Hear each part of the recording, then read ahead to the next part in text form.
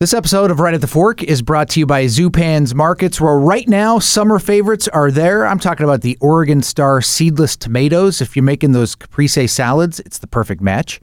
Local stone fruit, we're talking peaches, nectarines, cherries, and of course Zupan's fresh stretch mozzarella. Am I saying that right? Mozzarella. There you go. It depends on where you're coming from. Certainly. Pair that up with the tomatoes we were just talking about, or the peaches, or balsamic. Oh, so good. And also, Eleanor, our dear friend over at Zupan's, mentioned to me their colossal scallops. They're dry packed and flown in fresh. They're the biggest in town. So if you like scallops, you want to get over to Zupan's and plan your summer dinner around those. And their seafood and their meat departments are fantastic. If you've never been to Zupan's, you have to go. You're missing out because you're talking about food. They also have a great floral design center, and now they've paired up their floral design with wine classes taking place at the Burnside location. The last Saturday of July and August from 7 to 9. You can get full details on that online at zupans.com. Right. And then down in Lake Oswego, they now have former Nel Centro and Pazzo chef John Eisenhart, a Zupan chef, and there's one last dinner available. August 18th, it's a Hawaiian-style pig roast, so he's running the show there now, and, you know, they all sold out pretty quickly this year with him at the helm, and so I suggest you get on that as you're going to zupans.com and checking out that news feed to get those emails that give you some good deals every week. Yep. Check out that dinner as well. 3 locations, McAdam, Burnside, and Lake Grove, and as you mentioned, always, zupans.com.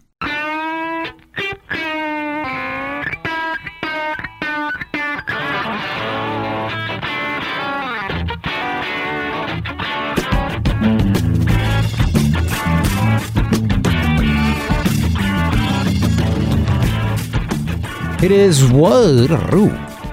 I like that. That was a good. Thank you. That's the way I warm up before I'm about to go on the air, but it's typically not the way I warm up to start a podcast intro, which we record ahead of time. So these things can be perfect, but if you tune into them regularly, often... What is the definition of perfect? That's true. It's all in the eye of the beholder. And the ear. Exactly. In this case, it's the ear of the beholder. Yeah. Behold the podcast. Behold the podcast that is called Right at the Fork, Portland's Food Scene Podcast. That guy over there is Chris Angeles from Portland Food Adventures. And I'm pointing back to the guy with the fish hat, Court Johnson of Kink.fm. Yeah. And, of course, of the podcast. Four and a half years, over 4.5 years. Yeah. No, we're in this to almost say we have a legacy. Yes, we're in this for the long haul. Yeah.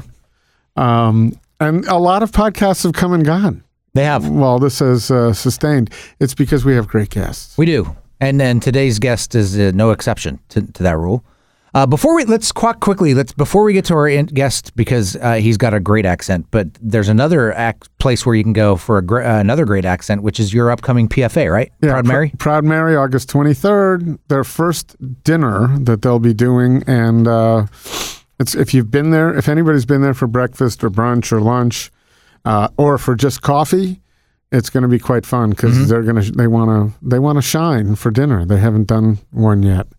And we have a pretty cool event there. August 23rd, go to portlandfoodadventures.com. Certainly something completely unique that you can't get any other day of the week. No, and again, when I say these things, I am well aware that it sounds self-serving to talk about my events, but I view them as public service announcements because this would be event number 73 coming up. Nice. And I really haven't, I'm sure there may be someone out there who didn't comment, but I've never heard a complaint. People enjoy these collaborative events. Yeah.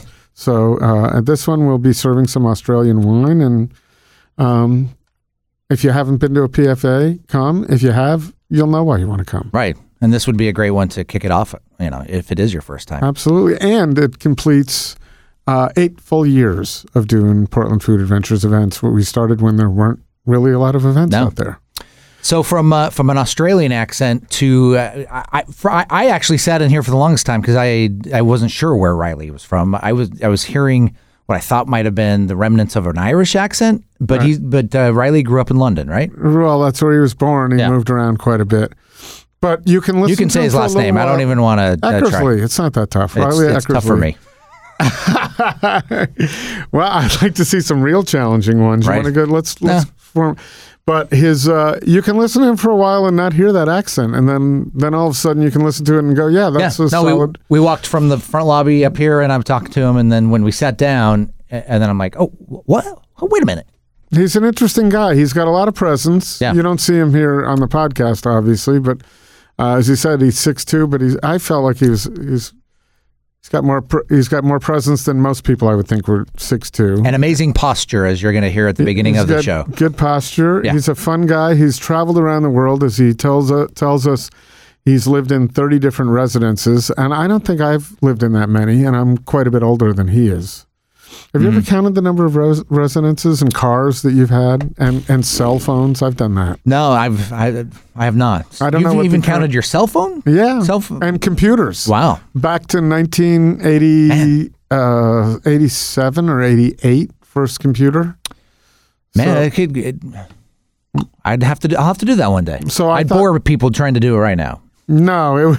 There's my Volkswagen Fox, my Volkswagen Beetle. Exactly. What was your first? The first was a VW. The first Fox? one that was my very own. It was a shared vehicle with all my family. Was a 1989 Volkswagen Fox wagon. Wow. Do you remember those? Yeah. Yeah, they had the wagons, and they also had they were like the younger brother / sister of the Jetta. Right. They didn't have that high. Then it became an Audi, the Audi Fox. Yeah. Oh, really? Yeah. Well, you're the Volkswagen guy. Well, I'm not the Volkswagen guy, but I had a lot. Yeah. I started with the 69 Bug. People are listening to this going, what are we? What is this? But you anyway, got Right at the Fork, the auto show. Right. It was interesting that Ryley, when I first met him, when I asked him about his life, one of the first things he said is, I've lived in 30 different places. So that's something that he's obviously counted, and it makes him who he is, as he points out on the podcast. So that's to come full circle for the people who've already tuned out. Right. Come back. Yes, please. Come back. Please do. And listen to this.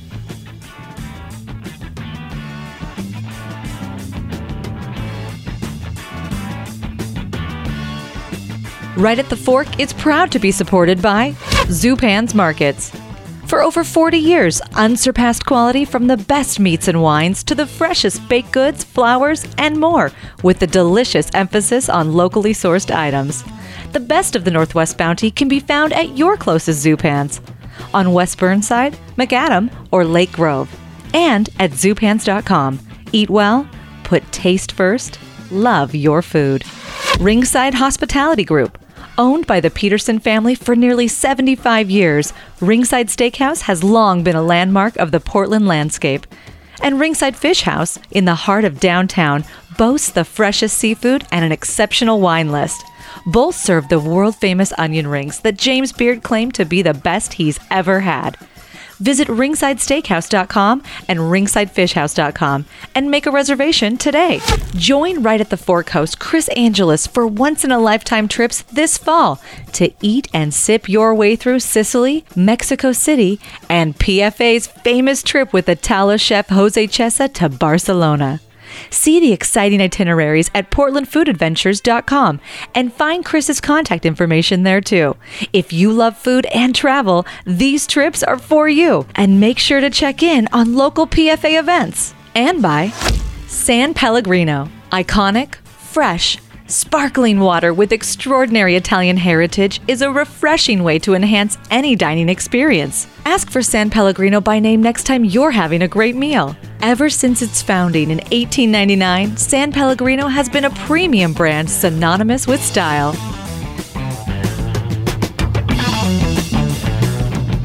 So it's nice of you to come in. I just saw you a week ago at a chef competition, kind of an exhibition. Yeah. Did you enjoy that, by the way? This was a thing that Lux Magazine puts on at Standard TV and Appliance. And it's an exhibition. It's fun. It's really nice to get out of the kitchen for the day. Any excuse to do something to disrupt the norm, I feel like is quite welcomed. And yeah, it's nice to cook in front of people, and it's nice to cook with people that, it's a team of people that definitely don't cook for a living. So it's fun to share your experience. Have lots of questions. They're always really eager. You look like you're having a good time. Yeah, I enjoy myself. Had a couple of vodka tonics. It was good. That's good. So is that your drink, vodka tonic?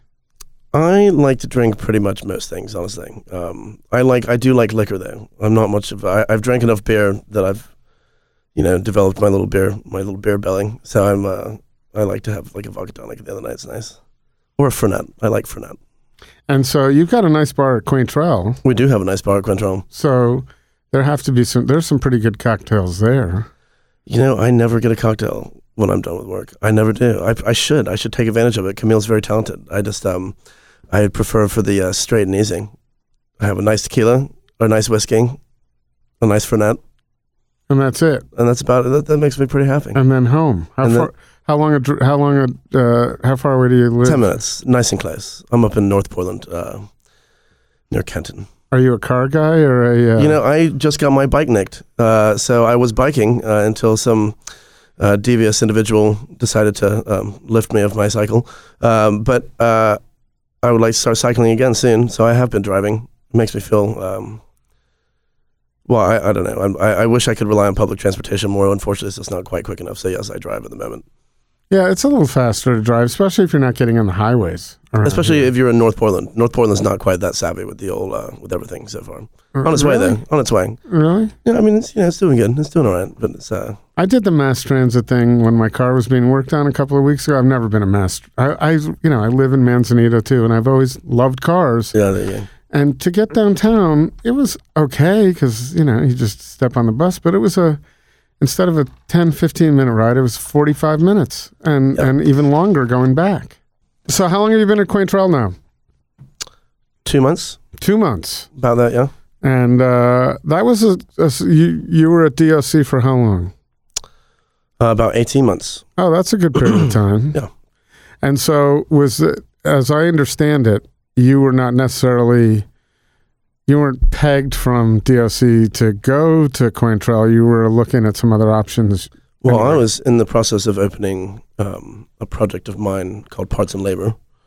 Oh, that's a cool name. It's another one of those and names. You like it? I like it too. You know, some people are like telling me to stray away from the and name, right? Because people like them. But I think Parts and Labor is very fitting for a kitchen. Yeah, and what we do in there. I think so too. So, yeah. Of those, it seems to make sense. It fits quite well, especially with the butchery and all that stuff. You know, right? So I was working diligently on opening a place, and I was really excited. I had found a spot, et cetera, et cetera. However, fiscal reasons, it didn't work out. So I found Quaintrelle, and it's been a really good place to land, honestly. So. Well, yeah, it's. Under Bill, it had done some nice things from its opening to when you came, and it seems to me in the few weeks that you've been there, the press has been pretty good. Everybody seems to like it.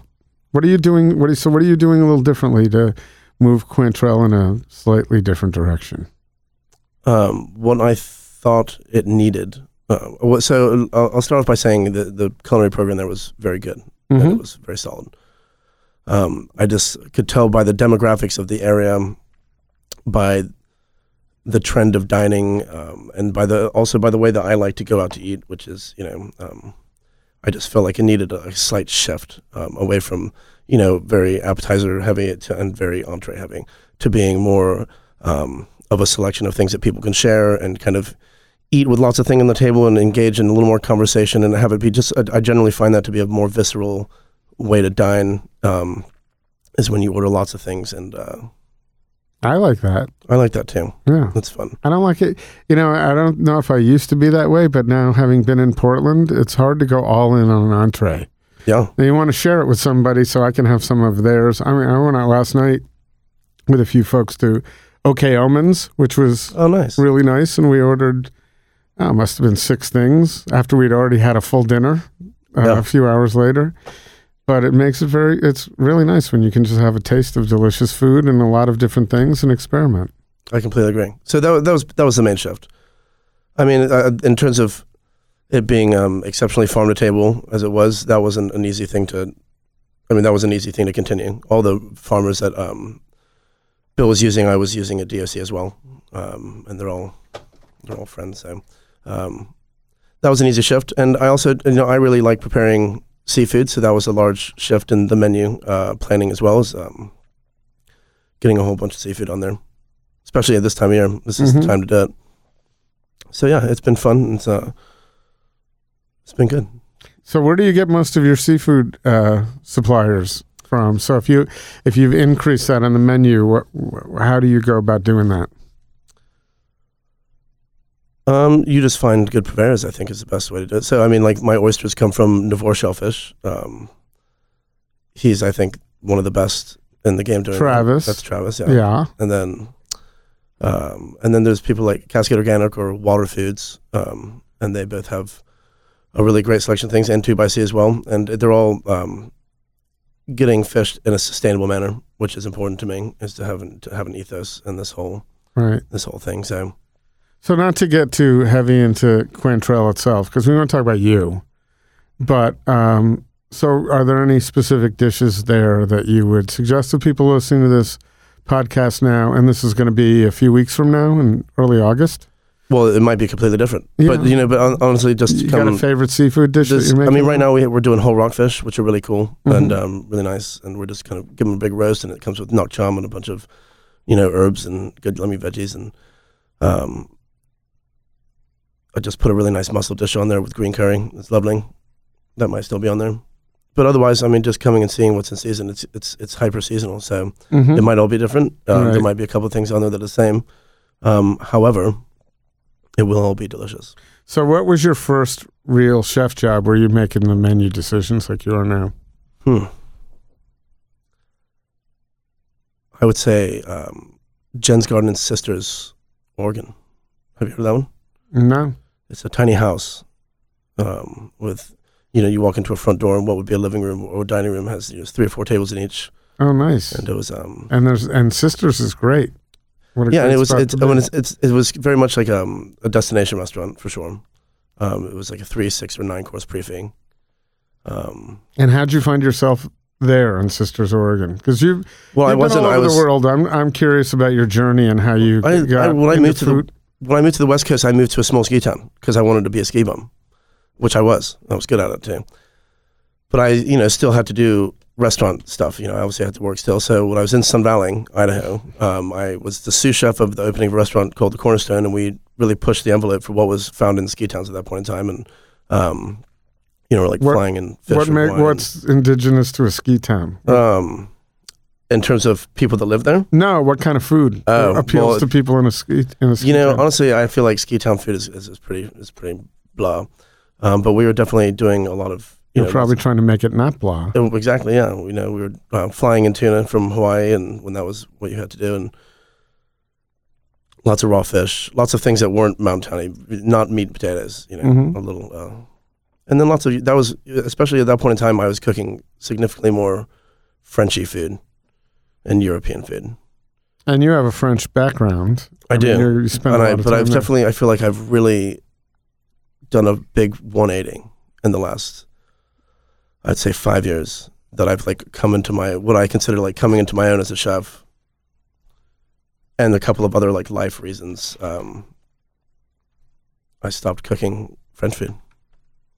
Traditional French food, or just a different? I mean, or just French food in general, or the use of overuse of butter and hyper rich pan sauces, and just relying on my flavor carrying to be something different, in the form of olive oil and fish sauces, and I love Cultura di Alice, that Italian fish sauce, and so yeah, I mean it's been nice to I feel like evolve as an individual and as a chef into where I am now, which is not cooking food from any descript area. It's just what I want to make, and I didn't go to culinary school, so I don't feel like I have this. I don't feel like I have any rules that I have to follow or anything like that. I just do what makes sense to me. So you've been all over the world. How did your life evolve so that you had the ability? You told me you had you lived in 30 different dwellings. I've had which I think sometimes is unfortunate if you think about that. But it's like I've had a lot of places that I've called home. The traveling element is definitely what has made me into a chef. I was a pre-med psychology student when I went to university. Where'd you go to university? I started at Guilford College in Greensboro, North Carolina, and then I went to NC State University. So United States education. Yeah. And I was in boarding school in New York before that. What school? It's called the Family Foundation School. It's no longer there. It's a little boarding school in the middle of the Catskill Mountains. That's its own story. We can get to it at some point. But I love all the boarding school stories are pretty interesting because a lot's going on there. Yeah. Generally, in my town where I grew up, a lot of the kids were sent to boarding school who, generally it was families of means, right? It cost some money to go there, but it was also because, this is a better education than the public school education, and more shit was going down at boarding schools. Well, there was a lot of stuff going on at our public school, but I actually went to my boarding school was slightly correctional. Okay, and what is a good way to describe it? So let's go backwards. What caused that to happen? I was just a bloody troublemaker, honestly. My dad was in Atlantic Ocean away, and I was living with my mom, and I just raised hell. I don't know what was wrong with me. I assume that I would get some of this some sort of retribution when my children are teenagers. But how old are your kids? 7 and 5, or actually 6 and 8. Actually, I take that. Those are good ages. That's when they're coming into the. That's when they're establishing independence and independence, but they're out of the really really all day monitoring stage. Yeah, absolutely. So, no, they totally can deal with themselves. But it's not always karmic with kids because kids are very different. They may be like you, they may not. My kids didn't get any. I got in trouble. I mean, to a certain degree, I was never in terrible trouble, but they were pretty well-behaved kids comparatively. I was always wishing they'd get in a little, well, not wishing, but wondering when it was going to happen. Yeah. I just, for a few years there, I just made terrible decisions, is a good way to describe it. So what's the worst consequence of one of your worst decisions? God, that's a tough one. I mean, honestly, I would say just all of them cumulatively making it so I went to this boarding school, honestly. Oh, okay. Because it was a very long, arduous experience. But it made me, it was actually, really good in retrospect because academics were very good and the athletic program was also very good. And so what kind of sports did you do? I play football or soccer and I also play basketball, and I was able to utilize both of those things to get me a little bit of money at Guilford College in Greensboro. Oh, nice. And you're how tall are you? You're pretty I'm small. I'm only 6'2". I'm 6'2"? I'm a scrappy point guard. Oh, okay. Yeah. Yeah, but in relation to me, I'm looking way up to you. So you seem like a tall guy to me. But it was important. That was, my mom was sick my senior year with cancer. So that kept me out of trouble. I was a solid athlete and I tried hard at school, all that good stuff. Mm-hmm. Well, that's good, especially your senior year. That's usually when you're calling it in. Yeah. At least I was. So, well, that's good. So, prep school, and then to university, which and then that was really on and off. At that point in time, I really started my whole nomadic lifestyle, where I would go to Europe for a few months. I'd go to stay with my dad in London, and then by that point in time, we had acquired this tiny house in the south of France that was pretty very basic to say the least, but it was a really good place to go camp out and decide what I want to do with my life. I guess is a good way. And geographically, it was nicely located. You're not too far from Barcelona. Super close to Barcelona. Spent a lot of time in Montpellier. What's the Perpignan? And it's town close to it. And Toulouse is close to it, and it's on the beach, and it's just lovely. It's a lifestyle that I will soon live myself in 15, 20 years, I think. Oh, well, that's not so soon. It's not so soon, but the kids got to do their thing and get big. So do you want to get back to France? I do. Or Central America, back to Belize, or maybe not Belize necessarily, but something along those lines. Something not in a city. Somewhere where if I don't watch the news, then I won't hear about anything from anybody about what's happening in the rest of the world unless I want to. That's kind of the way I feel out in Manzanita. I could live in Manzanita. Yeah. I could do that. Because you can turn it off, and that's just waves, and tune into nature. And it's a nice thing. And so you don't have to go all the way to Belize, or you don't have to go to south of France. It's 90 miles away. The France thing, the European thing is it's a different ethos. It's a different everything. It's a different pace of life. But things are changing there now too. True. In quite a few ways. Europe, a lot of the world's going through pretty major changes right now. That's right. And I have what I call grass is greener syndrome when it comes to wherever I am. But for the most part, most of my family's in Europe too, so that's a big draw, obviously. So the grass is greener syndrome, I've had experience with that with people and a little bit myself. Is that are you happy? Are you a content man right now? Are you happy? Are you? I love Portland. Portland's really good. Okay, good. I think I'm really enjoying that my kids are being raised here, and I love being able to go hike and escape quickly. And I love going to Hood River, and I love going to the beach. I love Portland. I think is absolutely terrific. And did you land up here by mistake because you were in Sisters and other areas of Oregon? I was just looking for something different. Everything was always just kind of moving. So when I moved to the West Coast, I'd only ever lived in cities, and so living in this tiny town at 6,000 feet was, it was life-changing, honestly. And, I had a child there, and I decided, I wanted a small-town experience. So I moved to Bend to open a restaurant.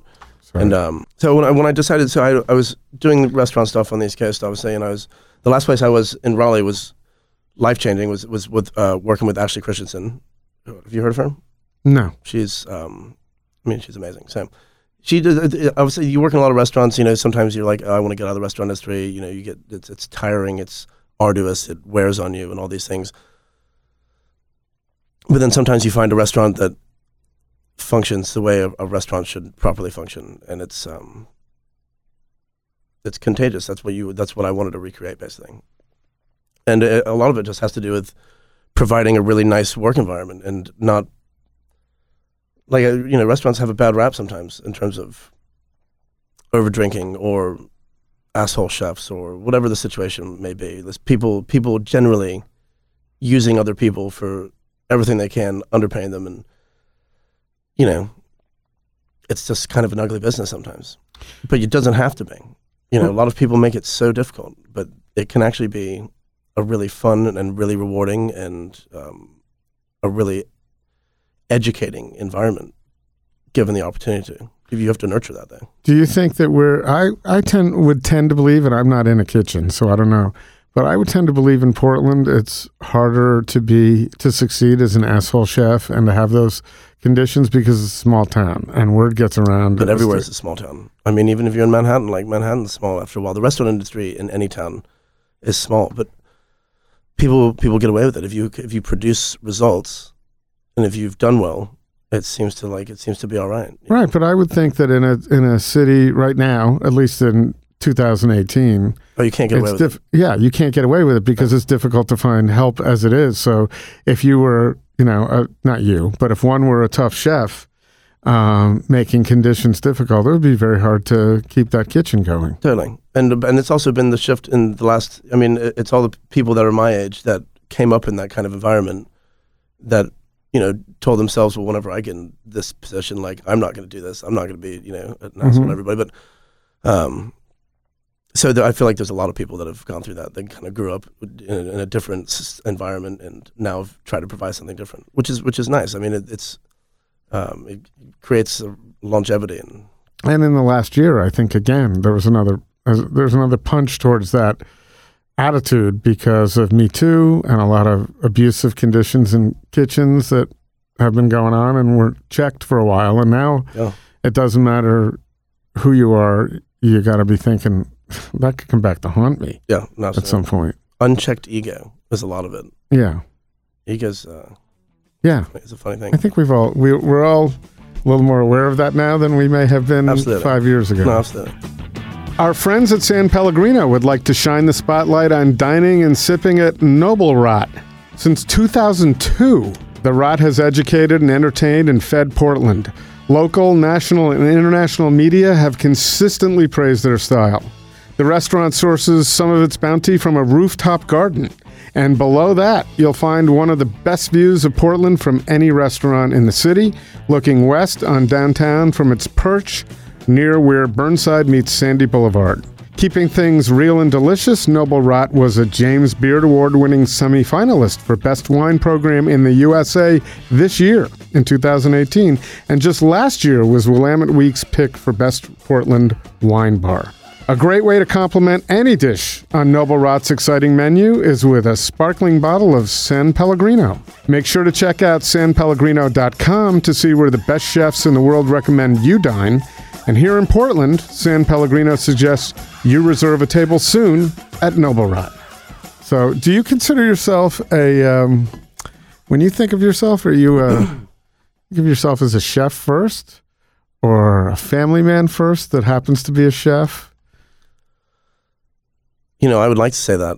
Unfortunately, the way that life dictates, I've learned where my priorities lay. How about that? That's a good way to describe it. But when it comes to what I do, what fills up most of my time, unfortunately, it's at a restaurant. It has to be. That's the nature of that business. But this is where you learn to draw the line and make decisions. And you know, for years I just kind of accepted that that's how it had to be.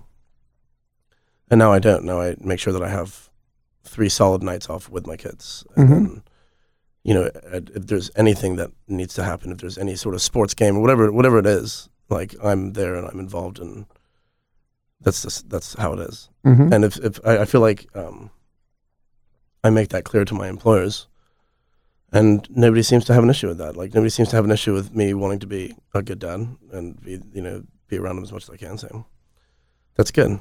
I think that attitude must have to translate over to kitchens as the leader of people. Having kids has made me so much more patient and acquire things like empathy and sympathy. All these things that, like, oh, I'm running late because like my kid threw up. Like, you know, there was a time before I had kids where I'd be like, well, I don't bloody care. Like, and you get like, let's go. And but now there's this whole like, I'm like, yeah, good. You know, give it 30 minutes. Like, take your time. You're good. Everything's all right. And it's made me a much better person, honestly. And this being a chef is, I feel, honestly, very humbling, especially if you run a busy restaurant. Because no matter how prepared you are, no matter what you do, you're always just kind of like keeping your mouth above water to breathe. And that in itself is very humbling. It's not defeating if everything's going well, you know. But at the end of the day, sometimes if it's been like a 16-hour one, you can feel defeated, even though you're not. But yeah. And you just pick it up and do it again the next day. It's hard work. It is sometimes. I really respect what you do and what a lot of people who've sat in that chair do. It is very fun though. Yeah, and you have to love what you do. Yeah, it's really there's nothing like, I love like butchering fish and like taking animals apart. Like all these things are very cathartic and, you know, very, you know, you have to acquire skill to do it. You have to teach yourself something. You have to learn something. Like the endless evolution, the endless learning that you have when you're a chef is great. And whether that's dealing with different product and making new dishes that you've never made before, but more importantly, I feel like it's like learning how to deal with people and, you know, being a leader and like, you know, being a teacher. And so is that what you feel is the large part of your energy goes towards people rather than filleting a fish? No, I do. It's both. It's 100% both. But it's maintaining, you know, the relationships in the restaurant. It's a finely tuned machine. So everybody has to be finely tuned, and there has to be somebody facilitating all those things and making sure all those things, everybody's happy in their space. And when everybody's happy in their little space, and everybody produces the best work that they can produce. And that's what the most important thing is making the best thing you can make.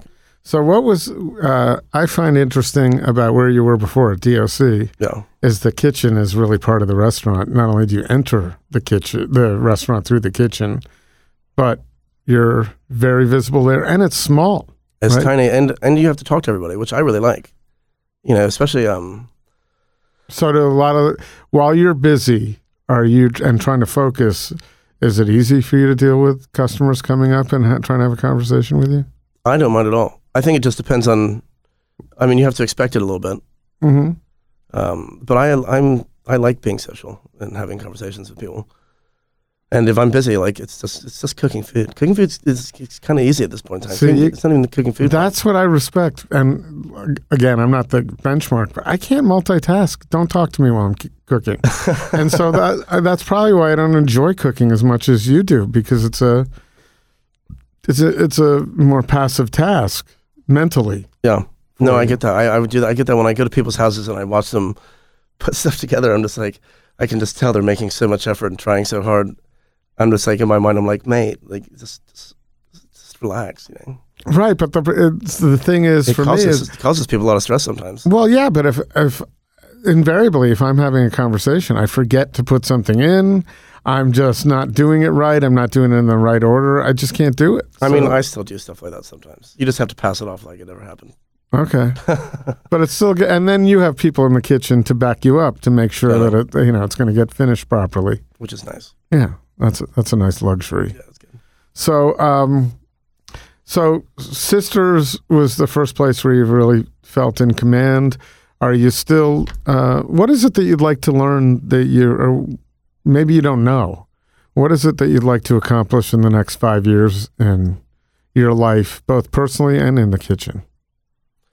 Man, that's a big question right there. So, I mean, I would like to do. I mean, I have a lot of aspirations, I guess is a good way to describe it. Yeah, because you've never sat still. That's why that question for you, I think, is interesting. You can't just be sitting there thinking, "This is what I want to do in 5 years." Exactly what you're doing now.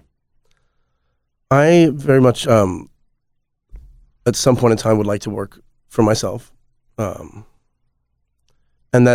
whoever that that obviously includes people at times. You know, that in terms of partners and investors and all that stuff. But I would like to have my parts and labor, honestly, or something like that, basically. But it's, I mean, honestly, like Quaintrelle is actually perfect for where I am right now, because it's what I've done is I've basically transformed that menu into something very similar to parts and labor, which is playful, and I don't want to say bar-y food by any means because it's not barring, but it's food that has like a level of casual. It's fine dining wrapped in a very like unpretentious package. Which I think Quaintrelle, with my limited experience, a few visits there, has always been. Absolutely. And so like, you know, it's just in my mind, it's like a visual space. And then I have a couple of products that I would like to try and get into a grocery store really soon that I'm working on, with some co-packers, et cetera, et cetera. And then, can I ask? Do you want to talk about those, or no? There's a few. I mean, there's a tahini, like there's a miso tahini. It's kind of like a dressing, basically, is a good way to describe it. But it's more than that. And then there's a ketchup that I did years ago when I was in Somali that I've been trying to get out for a while. Nice. It's much easier to do off the coattail of a restaurant. So I have a couple of business plans for some restaurants as well. I have a whole fleet of things that I'm was trying to get done with. You open parts and labor, or you have one asset, then you can kind of turn that into a few. You know what I mean? So that's just been the goal for the last couple of years. And then with at Quaintrelle, you guys are moving into some farming. So yeah, like this. So this is why this place is also like really perfect for me right now. Is because a lot of the things that I want to do, I'm going to have the ability to do here, and the farm's really exciting.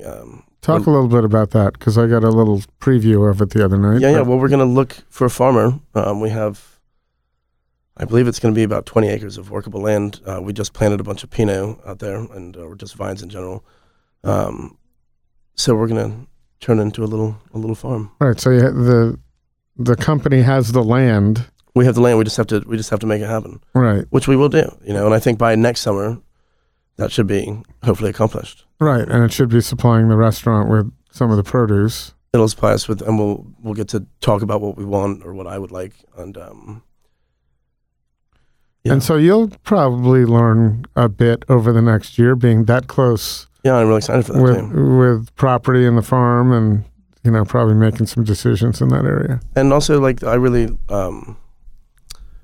the winemaker, and so hopefully we can do some fun stuff out there in terms of collaboration and dinners, and there's a kitchen out there and all that good stuff. So I'd really like to. What's the name of it now? Is it? It's Abbey Road Farms. Oh, right. Yeah. It's good. It's a good Beatles album. It's a good Absolutely. one. I was just Facebook. I came upon. You know how they're big in videos now. Somehow I started watching some Beatles videos, and those are coming up now. That very cool. Well, Beatles music videos. Yeah. Interesting. They're really cool. So it's like the Beatles channel on Facebook, and those rotating videos that just keep coming up. Nice. So they're good. Are you a Beatles fan? I am a Beatles fan. So what other kind of music? What are you into? I love music. It's a thing. It's a big thing in my life. I grew up in a record industry family. I listen to everything, but I do listen to. I listen to a lot of, at home, a lot of things like the Beatles, or I listen to quite a lot of classical music. I love classical piano. I think it's fantastic. I listen to a lot of electronic music in terms of like housey stuff. Mm-hmm. That's kind of my cup of tea. And how was your family involved in the music industry? Well, my mom worked for Island Records for a long time, Mm-hmm. and she worked for another one called Criminal Records. She worked for several record companies in London. Who were the big acts on Island? When she was there? Yeah. Well, her and Steve Winwood were BFFs, which is kind of funny. Like this is also pre my existence, but she knew all the Wailers and Bob Marley quite well, and I mean everybody that came through. Like she was kind of a person that people knew about. She hired my dad to do Dire Straits' first album cover. Oh, really? And that's how they met. Oh, that's interesting. Yeah. Thank you, Knopfler Brothers. So what was her title with that? I don't know. Secretary Extraordinaire, Socialite, like something like that. Back in the early days of, what was the series on HBO, Vinyl, I think. Yeah, Except for the London version of that. So Right. she was in London while this was going on. Okay. So, Cool. That must have been fun to grow up in that. Did you get to go to pretty cool concerts, or were you doing backstage things when you were a kid? So she retired when I was born. But I just stayed in touch via people that she had known in the record industry. And like I always grew up seeing music, and I have my siblings are older. I remember being young and walking around the house and feeling like bass go through my body and being like, I like this. This is a good thing. And then my dad is just Mr. Records and Mr. Music, and Then what does he do? he's a photographer. Okay, so Just an hence the album covers. yeah, just artsy fartsy family. But it was great. Like it was a really it was nice. And how's his business going now? Because He's retired as well. Good. Yeah, his photography's changed quite a bit. Absolutely. As the music industry. I mean, has. everything changes. I mean, like photography especially has been really funny and amazing to watch, evolve. But yeah, he lives on a boat. He just has been in Amsterdam for last year, and they just slowly trekked back from Amsterdam through Brussels, and then did they got to France and they did the crossing. So now they're back in England, but they just have been gallivanting around Europe, I guess is a good way to describe it. Nice. And he has the house in France? Yeah, so little house in France. And so we bought this house in London that I grew up in. And it was, to say it nicely, like it was in the hood is the best way to describe it. So we bought it was dirt cheap. And then like the way that London spreads, like that was like the hot part of town. So when he sold the house, he cashed out pretty good. So he, got this nice little boat set up for him to live on. And, the kids are all old enough to not be, on the boat anymore. So have you been hanging out on that boat in around Amsterdam? I have. That would be awesome. Because I've been to nice. Amsterdam a few times. That looks like it would be a great thing. Yeah, I think so. I've spent quite a lot of time in Amsterdam, and I love that place. But I have not enjoyed it from the perspective of being on a boat, unfortunately. Soon, though. Oh, well, there's lots of time to do that. Yeah, there's tons of time. But it is a Dutch barge that they're on. Dutch-style barge. It's like nice, it's like a moving house. So they're moving around, or just is it parked? No, they move it around. My dad captains it. It's pretty funny. Wow. Yeah, it's good. And so is he? Are they still married? Is he remarried? What's the? So yeah, he lives with my stepmom, and she does food photography.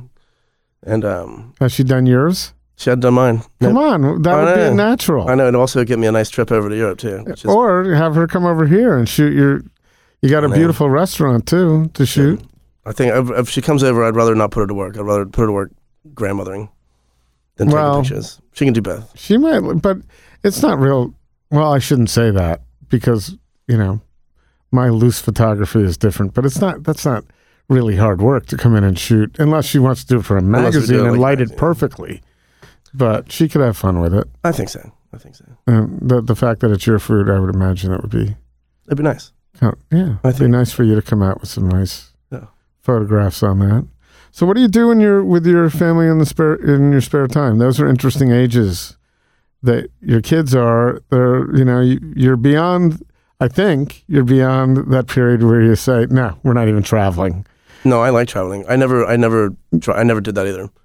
Oh, you didn't have. For some people, it's like we can't do this anymore. I think it's. It's not. It's a little hectic, but that's what's fun about everything, isn't it? I don't know. It's a slightly crazy element. No, there's the traveling all the way down the East Coast to get to Disney World and then just have... I don't really enjoy that type of traveling anyway. I've taken them, they've gone to Sun Valley a few times. They've been to Europe once. It's expensive taking two kids and yourself to Europe. That's...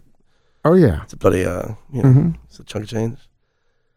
So it hasn't happened as, often as I'd like to. And plus running restaurants is also not like the most, you just can't take big chunks of time off. So that's been, that is what it is. Right. But you had the negotiating power coming into Quaintrelle. They wanted you, right? So you could have said, "I need X period of time." I think I could take 2 weeks off and it wouldn't be an issue. Which will hopefully happen this year. I need to get to France. It's been a while since I've been to France. They want you to go to France too to expand your skills. It's a nice recharge, a little bit. But in terms of if I'm going to go anywhere for culinarily right now for traveling, I'd like to go to I think Lima would be my city of choice, and go spend a week or two in Peru. That would be great. I think it'd be really fun.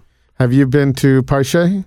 Have you tried I haven't. That? But one of my line cooks at DSC was a sous chef at Paiche, and has now gone on to open Casa Zaroya with his mom. Have you heard of Casa Zaroya? No. Oh, it's brand. I may have, but I don't. It's really new. It's up in. I heard about a new Peruvian place. It might have been that. That's the one. So you should go check that out. And where's that? It's on Lombard. Okay. Yeah. And Paiche isn't what it was when he was working there. What is it now? Well, he's doing vegan lunches and so forth. So that's different. It's very different, and it's good. But it's vegan transfers delicious. well into Peruvian food. Peruvian food is good, and the vegan. Right, and it's delicious. It's different, but what he was doing with fish was crazy good, and I'm sure that's one of the reasons you'd like to go to. It is. I really enjoy that stuff, like ceviche style fish and things with chili. Like I love chili. I have a scallop dish on the moment that's not Peruvian, but close to. It's an agua chile, and it's spicy and sweet, and it's got cucumbers and sweet onions and strawberries on it, and it's a bowl of summertime, and it's perfect with those scallops. But it's the heat, and it's which is nice, heat and the cilantro. Is this your favorite time to cook? I always say it isn't. I like to say that I appreciate every part of the year, but yeah, absolutely, this is definitely the best time. I love tomatoes, and I love things like corn and plums and peaches, all these things that are happening now. And I also love what happens, in terms of the ocean at the moment, what we have available. I love that. I think albacore are really fun fish to work with, and they're prominent off the Oregon coast right now. And I love the rockfish. They're really great. In terms of fish, it's been It's interesting on the Pacific compared to the Atlantic. It's just a whole different kettle of fish. So. No pun intended. No pun intended. But it's also really fun to expand your repertoire of what you know how to cut up. You grow up cutting up a bunch of snapper and mahi-mahi and grouper and stuff like that. It's an interesting switch to start taking apart halibut. And, everybody's done salmon everywhere, but it's just different. Do you get out to the coast much? Have you been do you spend any time at Never? You mentioned Never Shellfish. I have been down there a couple of times. I try to go to the coast a decent amount of time or times in the summertime. It's a tie between there and Hood River for the day if we do a day trip. Because I also like going up to Hood River, but it's great in the winter too. Because they're very Hood River or the coast. Because I like the coast in the wintertime. That's what I was going to say. You give me the off-season beach time. That's when I like to go because it's desolate, and I grew up with English rocky beaches with North Sea cold water, so I don't mind. I'll get in the water in November. I don't care. I want to see that. I'll do it. I do it. Do you really out here? I love it. I think I can get in September, October. Actually, November's cheating a little bit because it's a little warmer than it is now. Oh, really? Yeah, because it has the whole summer to warm up, and then it takes a while for it to chill out, cool out. So I've been known, the only times I've ever actually gone swimming out there is September, October. Nice. Well, that's what I'll do then. But it's not all about, we don't have sunbathing beaches. So the fact that you're walking a lot on our beaches, it makes the winter just as appealing, if not more, because you've got, temperatures you don't have to think about. And the town's empty. That's what I like about it. It's kind of like why I like having, restaurant nights off. When you have a restaurant schedule, you always work on a Friday or Saturday, which I personally think is the worst time to go out to eat at a restaurant. So when you have days off like Mondays and Tuesdays, those are the best days to go to a restaurant. Except there are fewer restaurants open on Mondays. True. That is true. And every time I have a Friday night off, I'm like, yay, Friday night off. But still, it's nicer to go to a restaurant when you have when you can get a little more attention from the people that are working there, and nobody's frantically making everything. You'll find you can spend more attention to detail with everything. Yeah. Well, also, I tend to not like packed, crazy restaurants, although sometimes it has its place. But I love it when there's nothing like a busy restaurant when it's in full swing is a lovely thing. It's amazing to watch. It's amazing to watch all the pieces all moving. Right. But as long as you can get a seat. See, I don't like to sit there and wait and watch that. And then I don't wait. And then I won't do it. I'll just go somewhere else immediately. Do you have some spots that you like to go in Portland? Yeah. Some of your favorite spots? Well, I mean, honestly, this Casas Roy place is one of my new faves because I really enjoy that style of food. You going to go back to DOC and try that? I should. Mm-hmm. I should. That's always been one of my sleepers. Yeah. Honestly, on my days off, like I eat a lot of Asian food. Like every week almost we go out to like Fubon or just a big. This is not an unusual thing in that chair to hear Asian food. Yeah, absolutely. And I've asked this, but I'll ask. I love Hat Yai. I go to Hat Yai all the time, and I get the spiciest thing I can get there. I'm glad you said that. I don't have to ask. I love super spicy food. When I was in LA like a month or two ago, I went to Night Market. Have you heard of Night Market? They just came out with a cookbook. It's a pretty well-known chef. I can't think of his name, but it's like really authentic but playful Thai food that's super super spicy with a really cool natural wine list. Mm-hmm. And I got this larb dish and I was with 3 vegans, which is great. So I kind of tried to order like the most ridiculous thing, but it was a larb with ground pork and pork liver and pork blood and this secret sachet of spices that he'd like smuggled back from Thailand. It was the spiciest thing I had eaten in a long time. And it takes a lot. Like my threshold is high. But I was in pain for about 2 days. That's interesting. For someone who was born in Europe, because Europe is not the hotbed of. Well, I grew up in North London. Like I grew up in a Turkish neighborhood. I grew up with Turkish bakeries all around me. Like really amazing, like doner kebabs, mm-hmm. which I still smother with chili sauce. And like London is the biggest melting pot.